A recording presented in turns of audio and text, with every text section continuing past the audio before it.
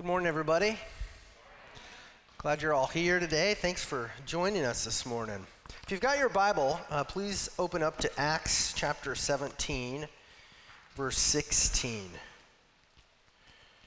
Acts is in the New Testament, fifth book in the Bible of the New Testament. Matthew, Mark.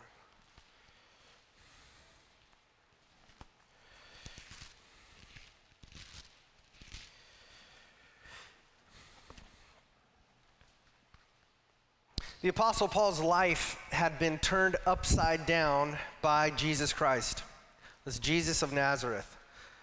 At one point, Paul had been one of the most promising Jewish upcoming leaders in Jerusalem, and now things had changed for him. At one time, he had hated this new movement of Christians so much that he hunted them down, he had arrested them, he would watch them be killed. And then, as many of us know, one day he was walking on this road to a town called Damascus to find more Christians to arrest, when suddenly this light from heaven shone down and it dropped him to the ground, and a voice spoke from heaven, and it was Jesus Christ back from the dead. And Jesus commanded Paul to stop persecuting his followers. And instantly, Paul knew that Jesus really was God, and his life took a 180-degree turn. Instead of killing more Christians, Paul would now link arms with Jesus' followers, which would take a little while for them to believe that he was actually legit. They were kind of afraid of him, understandably so. But he wanted to join arms with them and tell the whole world that Jesus is Lord and that everybody who trusts in him will be saved from sin. And we've read about many of the cities that Paul visited to tell people about Jesus. A few weeks ago, we read how Paul reasoned with the Jews in Thessalonica, and he proved to them from their own scriptures that Jesus was the Savior that they'd been waiting for. And then last week, we read how Paul preached the gospel to another group of Jews in a town called Berea. And these Bereans knew the scriptures very well, and they checked it thoroughly to see if what Paul was telling them was true. And seeing from scripture that Jesus really was the Messiah, says many of those people put their faith in Jesus and began to follow him. But at the same time, many people were offended by Paul's message, and Paul had to flee from the city of Berea quickly before they could kill him. And so he boarded a ship that sailed him a long ways away, 250 miles south, to the city of Athens, Greece. And when he got there, he had to wait for his ministry partners to catch up with him because they had not boarded the ship with him.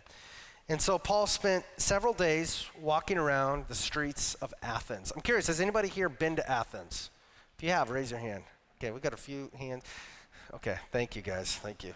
Well, you know, at one time, Athens had been one of the most glorious cities in the world.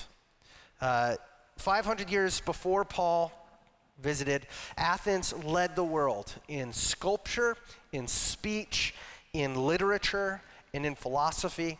The philosophers like Socrates and Plato and Aristotle had all lived in Athens. And so if you were a philosopher in Paul's time and you lived in Athens, you were kind of, you were the top school in the state. You took pride in being from Athens and who your forefathers in philosophy were.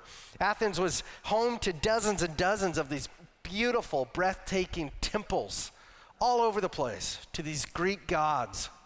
And Athens had the most amazing amphitheaters and concert venues where the Athenian citizens, they saw the best plays and they saw the most talented musicians play. And Athens had huge stadiums, just like we have stadiums in some of our cities today, where thousands of people would gather to watch sporting events. In short, Athens was basically the best at everything related to the arts. It had the best philosophers, the smartest people, the best temples, the best sculptures, the best paintings, the best craftsmanship, the best music. It was all in Athens, or at least it had been at one time. By the time Paul got there, the city was only about 10 to 12,000 people because the new city on the rise was Corinth, and that was the cool new place to be. But recently, a video game company digitally rebuilt the ancient city of Athens in a really an incredible way, so that people can go play in ancient Athens. And I want to show you a short video clip that shows what someone like Paul would have seen when arriving in Athens by ship.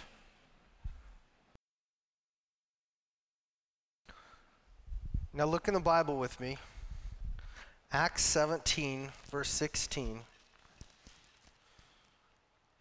Now while Paul was waiting for them at Athens, his spirit was provoked within him as he saw that the city was full of idols. So as Paul walked around Athens and he looked at all of this glorious statues of the gods and all that beautiful artwork and all these beautiful, breathtaking temples, his heart broke. He was greatly saddened and distressed by what he saw. He was looking at one of the most stunning cities in the history of the world, and its citizens had filled it with idols or false gods. Statues and paintings and pictures and mosaics and etchings everywhere of gods and creatures and myths created in the minds of men and worshipped wholeheartedly by all of its citizens. Sometimes idols take the form of carvings and statues, and sometimes idols are less obvious to the eye. Pastor Tony Merida defines an idol as anything to which we turn when we need something that only Jesus can give. Anything to which we turn when we need something that only Jesus can give. We and our neighbors in our community are looking for peace. Internally, we're looking for happiness and joy. We're looking for forgiveness. We're looking for freedom. We're looking for purpose in our lives. We're looking for glory. And we can only find those things to the max in quality and in quantity in the God of glory, Jesus Christ. But humanity has exchanged the true God for man-made idols, hoping that these idols will give us what we need. And so instead of looking to God for peace, we look to our bank accounts for peace. If we could just get that number up high enough, we'll have peace. If instead of looking to God for pleasure, we look to pornography for pleasure. Instead of looking to God for help, we look to alcohol for help.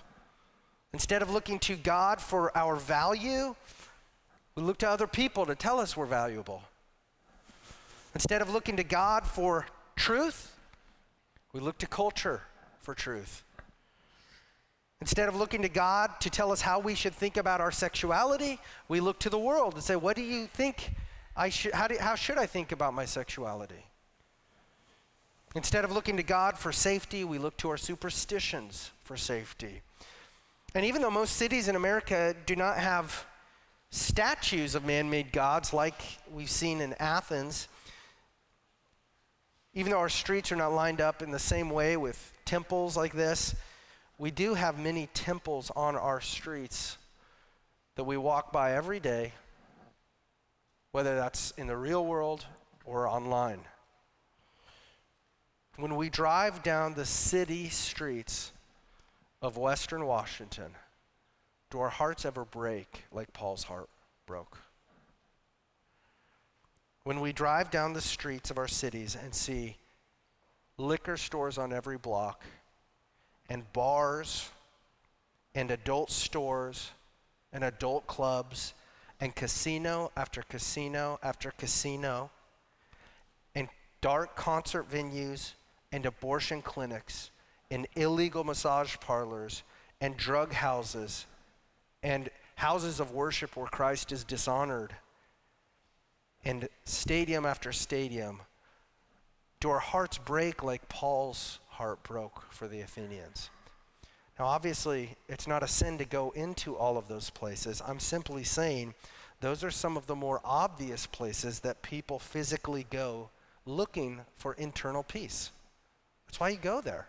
I'm hoping that by going here, I will be happier after I leave, right? People are looking for help.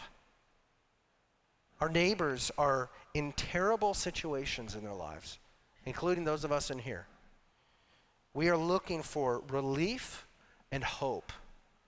And often if people have any hope, it's likely in idols that they have made or that others have made, which they're clinging to, which are a temporary Band-Aid at best, and at worst, they're an eternal death sentence. May God give us hearts like Paul's heart that we see in this verse, and like Jesus' heart. Because Paul's heart, his heart reflects Jesus' heart in this verse. Hearts that are filled both with a compassion for other idol worshipers, like we all were at one time. And at the same time, hearts that are filled with zeal to see God worshiped and enjoyed by all people. Because the idols that we worship not only leave us worse off than before, but also our idols rob God of the glory he deserves. Jesus Christ is the one true God, and only by knowing him personally will our souls find rest. So what do we do? What do we do when we find ourselves worshiping idols instead of God? We've got to preach the good news of Jesus to ourselves. You've got to know the gospel and preach it to yourself. And by the strength of the Holy Spirit, turn or repent. We must turn away from idols and turn back to God, to Jesus Christ. We look to Jesus in faith, and we ask him to give us forgiveness and cleansing once anew in our fellowship with him, and to give us eternal, lasting peace and lasting hope and the real help that we really need. And what should we do when we see other people worshiping idols instead of God? Well, hopefully God would fill us with compassion for them, and we would latch on to that. We want to compassionately tell them the good news of Jesus too. Sharing the good news of Jesus was Paul's response to his broken heart over the Athenians. Verse 16 says that Paul's spirit was provoked or distressed within him as he saw that the city was full of idols. Then the next verse, verse 17 says, so, or therefore, or because of that, he shared the gospel with them.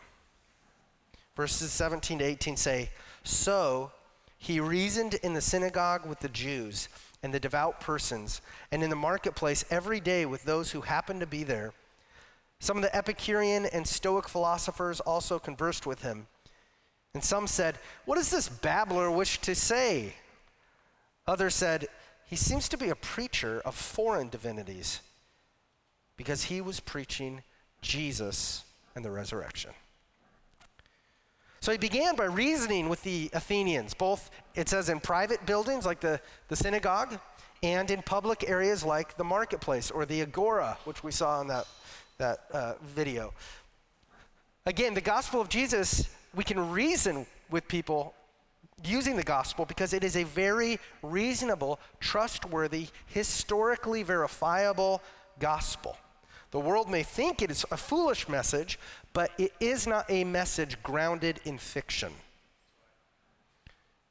As Paul reasoned with the Athenians, some philosophers, it says, took note of him, and they began to converse with him. And very quickly, they began to mock him, and they called him a babbler, which was a derogatory term here. And they were calling Paul this third-rate philosopher who had picked up various bits and pieces of philosophy from different places, who knows where, and now he was pawning them off as his own. They were very full of pride. You're not an Athenian. You don't know what you're talking about.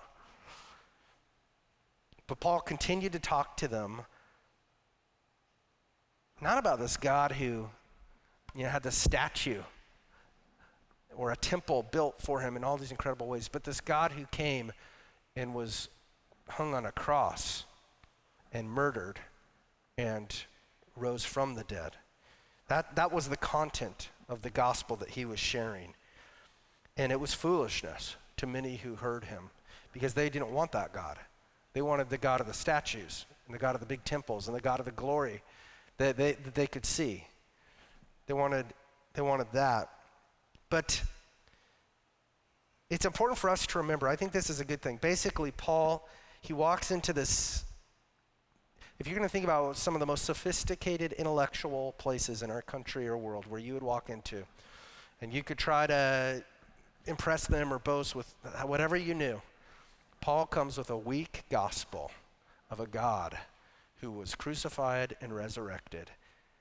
That is the gospel, and we should not be ashamed of it, and we cannot be ashamed of it. It is foolishness to those who are perishing, but it is wisdom to those who are being saved. That is the truth. And so in our schools, in our colleges, in our universities, we must not be ashamed of the gospel.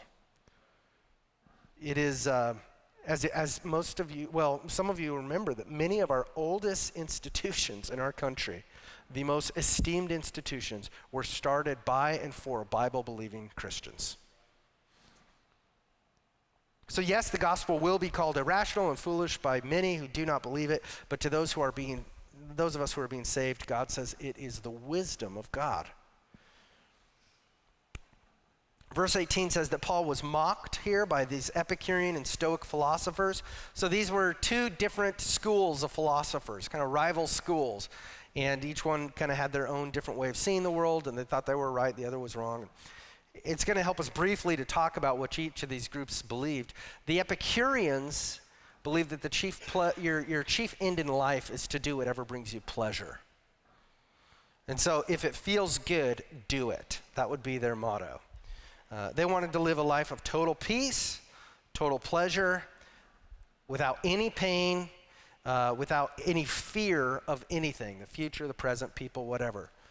And theologically, they believed in many gods, many Greek gods, but they believed that the gods were basically very distant from humans, disinterested in humans. They didn't really, why would they care about little human beings? Now, the Stoic philosophers, on the other hand, they were mainly interested in rational thinking. Theologically, they were pantheists, which means that they believed that everything is God. Everything is God. So the Stoics believed that also everything that happens is predetermined by fate. And so people basically should not be emotional about anything, but be reasonable about everything and simply try to grin and bear whatever life brings, because you can't make a difference anyway, and you can't change any of it. For both the Epicureans and the Stoics, Paul's teaching was bizarre in many ways. Verses 19 to 21, look at them with me. And they took him and brought him to the Areopagus, saying, "May we know what this new teaching is that you are presenting? For you bring some strange things to our ears. We wish to know, therefore, what these things mean." Now all the Athenians and the foreigners who lived there would spend their time in nothing except telling or hearing something new. The Athenians were fascinated with Paul because his message was something new and foreign to them. So these philosophers, they brought Paul to the Areopagus, which was the high court of Athens. It was made of the upper class citizens of Athens. And it was essentially the Greek version of the Jewish Sanhedrin in Jerusalem. And even though Paul now was not legally on trial, the Areopagus is essentially putting him philosophically on trial. They're putting him and Jesus and the gospel on trial to see if it is philosophically logical. And I guess just one quick thought on verse 21. It says they spent their time in nothing except telling or hearing something new. We have to be very careful as Christians, and or if you're not a Christian too, I would tell you this. Many people are much more excited about the journey than the destination. And so for them, Jesus Christ crucified and resurrected is never enough. They're looking for something deeper. There's got to be something more. What if I read the Bible and then I'm done with it? It's like, you're not done with the Bible. You keep reading it. And so I would just say that often it's more exciting and maybe progressive and cool just to say, I'm on a journey. And nobody wants to say they find the solution, because that's not attractive.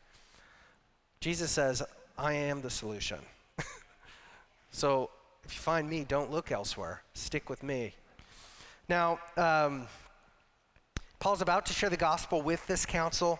And since, again, the same gospel Paul preached is the gospel we preach today, the content does not change. It is about who Jesus is and what Jesus did to rescue sinners. That's at the very core message of the gospel. But That being said, even in this very esteemed upper class intellectual Areopagus, he's going to present the same message of Jesus Christ crucified and resurrected, but he's going to do it differently than we've seen yet. And that's because Paul is speaking to a group of people here who have no concept of biblical truth. They're not familiar with the Bible.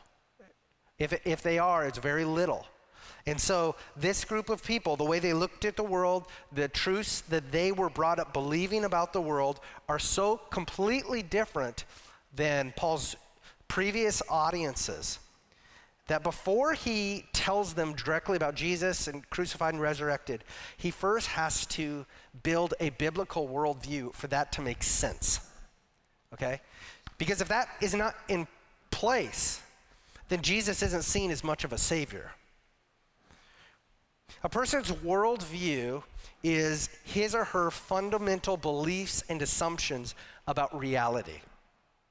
It's your fundamental beliefs and assumptions about reality. It's the way that you view your world. And because these citizens didn't grow up in this Judeo-Christian culture, many of their beliefs about reality were in direct conflict with Paul's beliefs about reality and the Bible. And so before he tells them about Jesus, he's going to build this Christian worldview for them. And basically in this speech, he does three main things. First, he's going to find common ground between the Athenians' worldview and the biblical worldview. Because now he's had a few days to walk around Athens and study it a little bit and observe what does it worship, what does this culture value, and it helps him identify areas of thought in which Athenians actually might agree with the biblical worldview. And the second thing he's going to do is he's going to explain the core components of a Christian worldview, many of which are in direct opposition to the Athenian worldview. So he's not going to lie to them that there are important differences between their worldviews. And then third, Paul is going to bring the conversation around to Jesus Christ, dead and risen again, and that faith is the way through which what Jesus did on the cross is appropriated to us. His salvation is received through faith. And the reason he's going to do this and bring it back to Jesus is because what a person believes about Jesus is ultimately the most important part of their existence. And that's the same thing that's true today. We can talk about all sorts of things about the Bible, all sorts of things about our jobs in the world and the economy and theology, but ultimately what's most important for you, if you die today, is what do you believe about Jesus? That's the most important. So that's why he's going to get there. And so anyways, he's going to show them where they agree, where the worldviews agree, where the worldviews disagree, and then get to Jesus. So let's read Acts 17, 22 to 25. So Paul, standing in the midst of the Areopagus, said, "Men of Athens, I perceive that in every way you are very religious. For as I passed along and observed the objects of your worship, I found also an altar with this inscription, 'To the unknown God.' What therefore you worship is unknown, this I proclaim to you. The God who made the world and everything in it, being Lord of heaven and earth, does not live in temples made by man, nor is he served by human hands, as though he needed anything, since he himself gives to all mankind life and breath and everything." So he starts by saying that he can tell so he's building some common ground. He can tell the Athenians are very interested in spiritual things, just like he is. That's a good thing. In fact, among all of these idols of the city he's seen, he notices this one altar. It could have been several altars to an unknown God. And the Athenians had altars to unknown gods as a safety precaution. Okay? They were afraid that if the gods were not properly worshipped, then the gods would curse their city. And so to prevent angering a god they didn't know about, the city would set up altars to unknown gods just to make sure all their bases are covered. Okay? Well, Paul uses that altar to this unknown God as a bridge to tell the Areopagus that he knows who that God is that they don't know. Okay? Just very similar to the Jesus film video we saw. where you go into different cultures, and many of them might have common ground with us, and we say, I know this God that you're looking for. That's what Paul's doing. He said, let me tell you about him.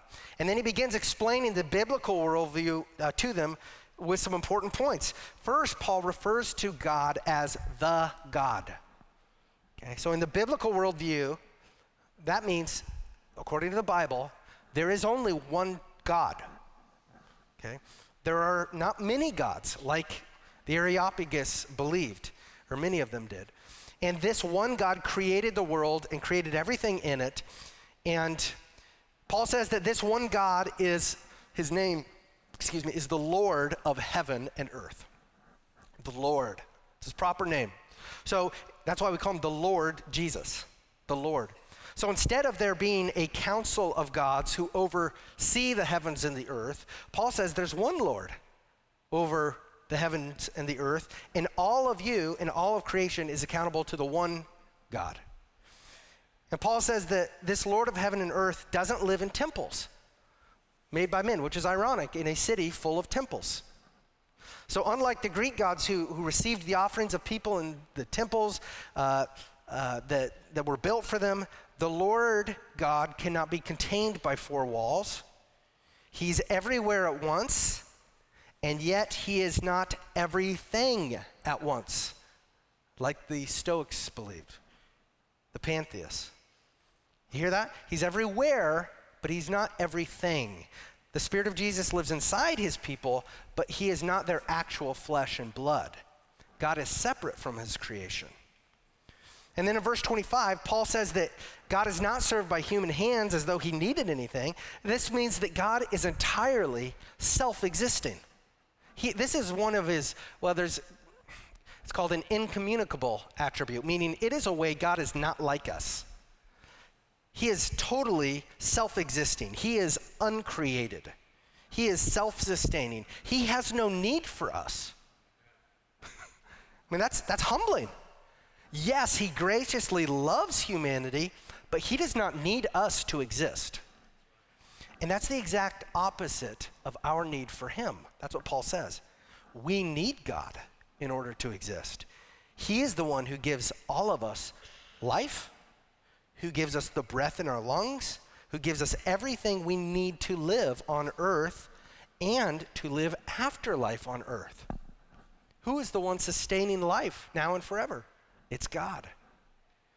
Now, let's keep going. Look at verses 26 to 29. Paul continues, and he made from one man every nation of mankind to live on all the face of the earth, having determined allotted periods and the boundaries of their dwelling place, that they should seek God and perhaps feel their way toward him and find him. Yet he is actually not far from each one of us, for in him we live and move and have our being, as even some of your own poets have said, for we are indeed his offspring. Being then God's offspring, we ought not to think that the divine being is like gold or silver or stone, an image formed by the art and imagination of man. So Paul says that the Lord made from one man, Adam, every nation of mankind to live on all the face of the earth. And again, this was very different from Greek mythology, which taught that several gods created humans together. And Paul says that the Lord determined allotted time periods for people to live. The Lord determined the boundaries of where they would live. And in verse 27, Paul explains what God created people to do: to seek God, to know God personally. God is a personal God. He is involved in our lives, and he created us to know him personally. This is a very different idea than the Epicureans believed, that the gods are disinterested in humans. And it's also very different than the Stoics believed, that God is this impersonal force that everything is composed of. Paul is showing them a God who's very different. And so God is a personal God, but because humanity rebelled against him, he banished us from his presence. And so now we are blinded by sin, set apart from God. The best we can do now perhaps is to feel our way around spiritually with the hope of finding him. And even though we can't see him with our eyes, he is not far from each one of us, whether we believe in him or not. And then in verse 28, Paul establishes some more common ground with the Athenians, right? And he shows them that their own Greek poets have written some statements that align with the truth of the Bible. It says, for in him we live and have, quote, in him we live and move and have our being, as even some of your own poets have said, for we are indeed his offspring, quote. Being then God's offspring, we ought not to think that the divine being is like gold or silver or stone, an image formed by the art and imagination of man. So, briefly on that point, all truth is God's truth, okay? So everything that is true in the world is God's truth, but that doesn't mean that everything that claims to be true is true. That's the distinction, okay? Because I've heard some people argue from, different philosophies and religions, well, all truth is God's truth, therefore everything must be true. All beliefs, no. Everything that's true is going to align with God because God is truth. That doesn't mean anything that says, I want this to be true is true, okay? But Paul says it's very important for us as humans to remember that we are God's offspring and not the other way around. See, God is not our offspring. And that's crucially important because many people want to create in their minds a God of their liking and their choosing. They don't want to do the work of finding the true God. They just want to say, well, I believe this is what God is like. And I wouldn't want to worship a God who wasn't like this. And I couldn't worship a God who wasn't like this. It's like, sorry, bud. You need to know truth. You need to know, sorry. It's like we can go all day. It's like my concept of what I want in a God today might be different today than it will be tomorrow if I'm just doing it on however I feel. What we need to know is what is truth. What is God actually like, whether we like it or not? And Paul says that they want to worship a God of their making instead of worshiping the true God who made them. And he tells the Areopagus that God is not an image formed by the art and imagination of man in our heads. God is not like the gold or silver or stone, which is what the nicest Greek statues and temples were made of. Paul's telling them the true God of the universe is not like the gods you have created and which you have worshiped instead of the true God. And then he says in verses 30 to 31, the times of ignorance God overlooked, but now he commands all people everywhere to repent, because he has fixed a day on which he will judge the world in righteousness by a man whom he has appointed.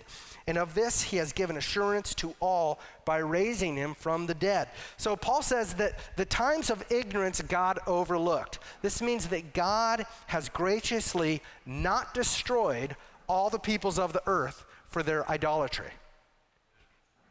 He has patiently stood by as they worship demonic forces and idols that they created in the imaginations of their mind according to their liking. Paul says that now, though, God commands all people everywhere to what? Repent. That's the command of God. To stop thinking about God and reality wrongly and to start thinking about God and reality rightly, the way that he says. So instead of following the old path that led us to destruction and death and to whatever our minds and hearts felt like we wanted, we turn around to God if we want peace and true life. And the reason God, think about this, the reason God calls all people to repent is what? What is the reason Paul gives? Because, you're right, because you're going to be judged by him. And when God punishes them, they will either be eternally rewarded or, when he judges them, they will either be eternally rewarded or eternally punished. This idea of a final judgment was foreign to the Greeks. They didn't believe this. They believed more that history was cyclical, that you just kept going and going. Not that there's a point where it ends as we know it. But think about this. The very fact that God commands us to repent is proof that he loves us and wants good for us. He commands us to repent so that we won't be condemned. If he didn't care, he wouldn't tell us to repent. But Paul says that God has fixed a day on which he will judge the world in righteousness by a man whom he has appointed. So there's a judgment day coming. It's already fixed. That day is established. It's not changing based on what you and I do. It's not like there's a day coming where God will decide, I think this is a good day to come back, right? No, God has already fixed a day in space-time history when he will come back. And it could be today, it could be tomorrow, it could be a year from now. We don't know. And we don't need to know the exact day. God's point for you is that you should live like today is the day he's coming back. That's the point. He commands you to repent and turn to him today and start following him. Come into his salvation and his love and life today. And it's now at this point that Paul makes his way to Jesus. He says that God will judge the world with perfect righteousness and justice. And how's he going to do that? By a man whom he has appointed. Okay, now we know the truth that this man is not a mere man, but is God the Son, the God-man Jesus. But the Athenians didn't know that. Paul hasn't explained the gospel in detail to them at that far yet. But he tells them that this man will surely judge the world because God the Father raised him from the dead. So that's the reason we know that there's judgment coming, because God the Father raised Jesus from the dead. And then verses 32 to 34 say, now when they heard of the resurrection of the dead, some mocked. But others said, we will hear you again about this. So Paul went out from their midst, but some men joined him and believed, among whom also were Dionysius the Areopagite, and a woman named Damaris, and others with him. So when the Greeks heard about the resurrection of Jesus, they thought Paul was nuts, pretty much, okay? Because many of the ancient philosophies and many of our philosophies today believe that the flesh is corrupt and evil. The goal of life is to be freed from this thing, not to die and then have your flesh come back to life. That would be failure. It didn't make sense to them, this idea of a resurrection. Of course, and the idea of Christian resurrection is that Christians are resurrected to have a glorious body like Jesus' body, a perfected body. But it says some of the members of the Areopagus mocked Paul, and others were willing to hear him out and to talk another time about it.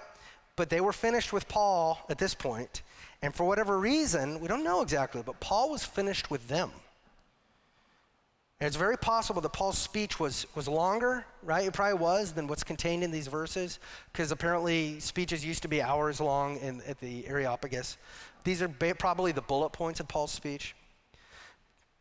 But it appears here that Paul didn't finish his speech and actually get to explain that salvation happens through faith in Jesus, according to the text anyway.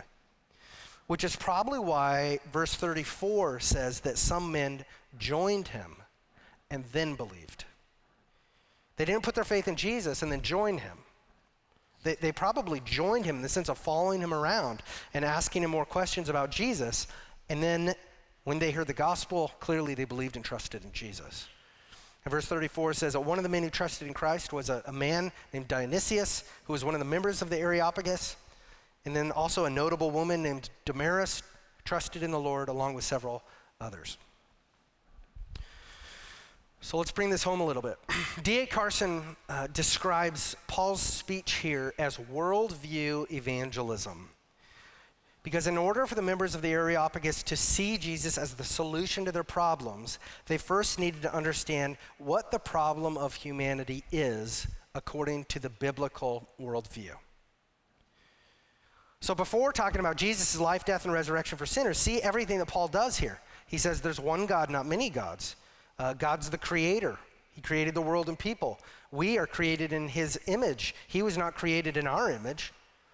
God is existing, and he's self-existing, and he doesn't need any of us.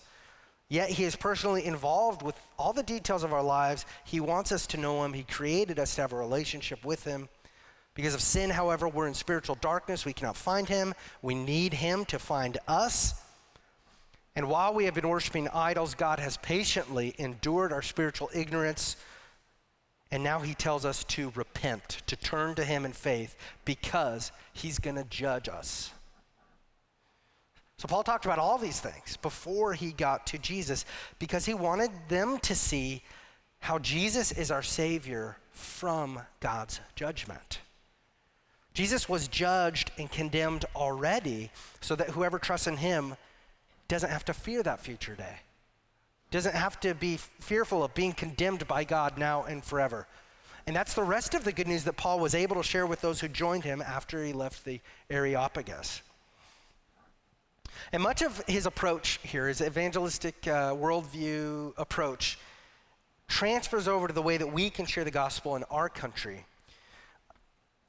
Until about 40 years ago, you could assume that the majority of Christians in our country were raised with a Judeo-Christian worldview. You could assume that they were somewhat familiar with the Bible. But we cannot assume that anymore. That's why I hope you know when I preach, I do not assume everyone here is a Christian. I do not assume you know anything about the Bible. That's why we have to be very clear and just say, let's preach to Christians and non-Christians, right? Wherever we are in our spiritual journey.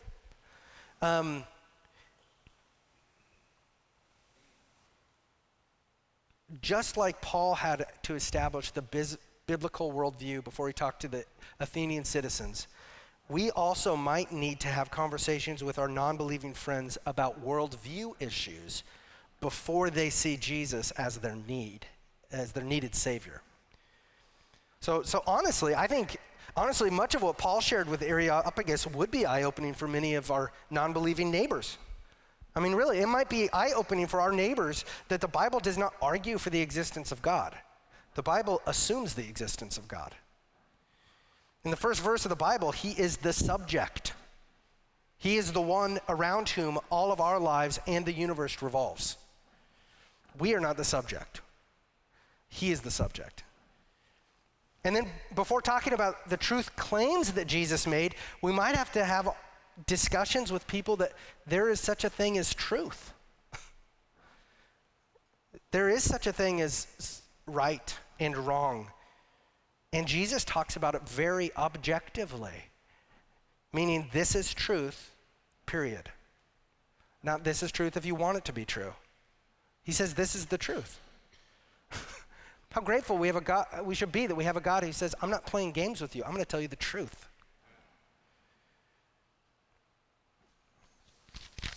We might need to talk with our non-believing friends about what it means that God is both loving and just, right? Because many people, who doesn't want to believe in a God who is loving, right? That's easy. Like, of course, I want a God who loves me, makes much of me. But we need to know, yeah, God is gracious and he is compassionate and he is also very good. He's very righteous. He does not let evil go on forever, and so he punishes wickedness with his wrath. So yeah, God loves everybody in one sense. He does. But he does not accept everybody. Hear that? That's the big difference we need to make. He does love everybody. He does not accept everybody. God will not accept those who choose their sin instead of him. You won't be accepted by God. That's why Jesus said, when you show up to me, I'll say, I never knew you. Depart from me. Now, when you're in your conversations with people, it's possible that you won't have to work through all these issues depending on how much the person you're talking to already has a biblical worldview. And that's why it's very important to have conversations with people, okay? And not just wait for, well, I got to wait for that one right window of time when that person's just ready and I'm going to share Jesus Christ crucified and resurrected. Honestly, if we're going to wait for that, it probably won't happen, okay? There's not one right magical window of time to share that. What we should be doing is thinking about having spiritual conversations. Conversations about life and values and what matters most in our lives here and what's going to affect us for eternity. And doing this will show people we care. We should, if we really love people, listen to them and talk to them and have more of a discussion versus I need to pin this person in a corner so that they can hear everything I believe and then I'm going to ditch them, right?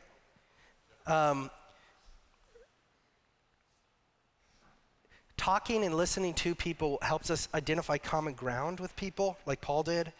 It helps us identify ways in which we don't see the world the same way. And depending on the person you're talking to, you might get to the gospel of Jesus and of crucified and resurrected in 5 minutes, or it might be after the course of 50 conversations. But I would encourage you to keep praying for them and for yourself and for God the Holy Spirit to work through your conversations and through you, because ultimately that's who we need. We can't save anybody, but God can.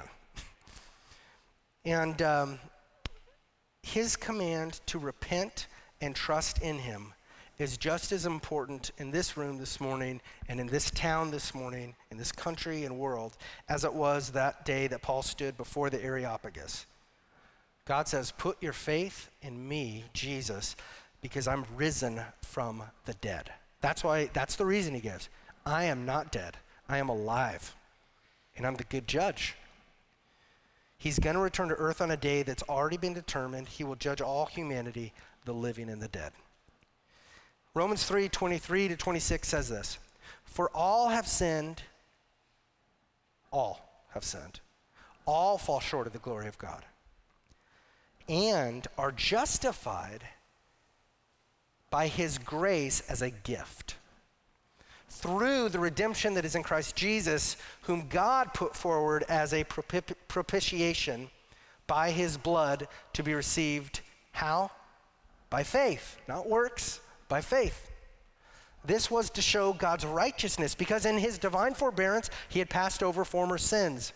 It was to show his righteousness at the present time, so that he might be just and the justifier of the one who has faith in Jesus. That's the great thing, man. If you trust in Jesus, he's not just your judge, he's the one who's made you just already. That's what it means he's the justifier. He's made you not guilty. He's taken away your sin. He's imputed to you his righteousness. So that in the Father's eyes, you have become the righteousness of Christ through faith. And to celebrate, man, that's worth celebrating. This is good news. To celebrate this redemption that is in Christ through faith by God's grace, that it's a gift to us. And then also to declare that Jesus is coming again. Jesus said something. This is why I want you to take the Lord's Supper. I want you to know I'm coming back. I'm alive, and I'm coming back to have a feast with you at the end of the world when I come back. And so that is great news for all who trust in Jesus. And if you haven't trusted in Jesus, you don't need my words, you need God's word. And he's the one, he tells you, repent today. Turn away from yourself and your old way of thinking and turn to Jesus. That is how you are going to be really satisfied here on earth and for all eternity and have all your sins paid for. So as the communion servers come forward, let's take a few minutes just for silent prayer. If there are sins in our life which we're aware of that we need to confess to God because they're hindering our fellowship with him, confess those sins. And may it be a time of thanking God for what he's done for you. Yes, you can worship God, please do that. And then also thank God because he loves you. And he's given this salvation to you as a gift. And if you've never talked to the Lord and trusted in him and asked him to save you, this is the right time to do that. So let's bow our heads and have a few minutes of quiet.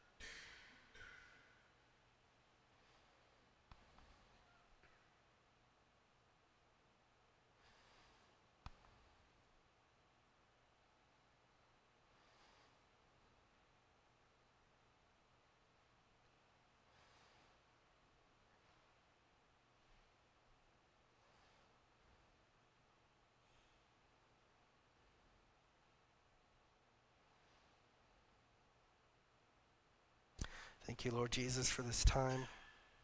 Thank you, Lord, that our time in confessing sin and knowing you, worshiping you is not limited to this time. We could do this 24/7, Lord. Help us, Lord, to take time to be with you. We pray this in Jesus' name. Amen.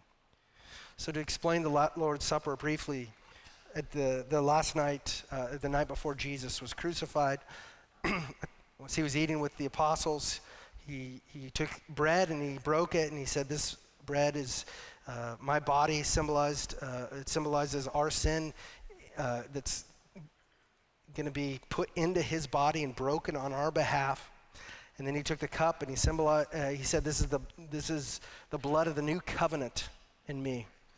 And this is the blood that forgives us, washes away our sin, and reconciles us, brings us to God." And so in taking communion, we are remembering and believing in Jesus' death and resurrection, and we're also looking forward in hope to the fact that he is coming back again.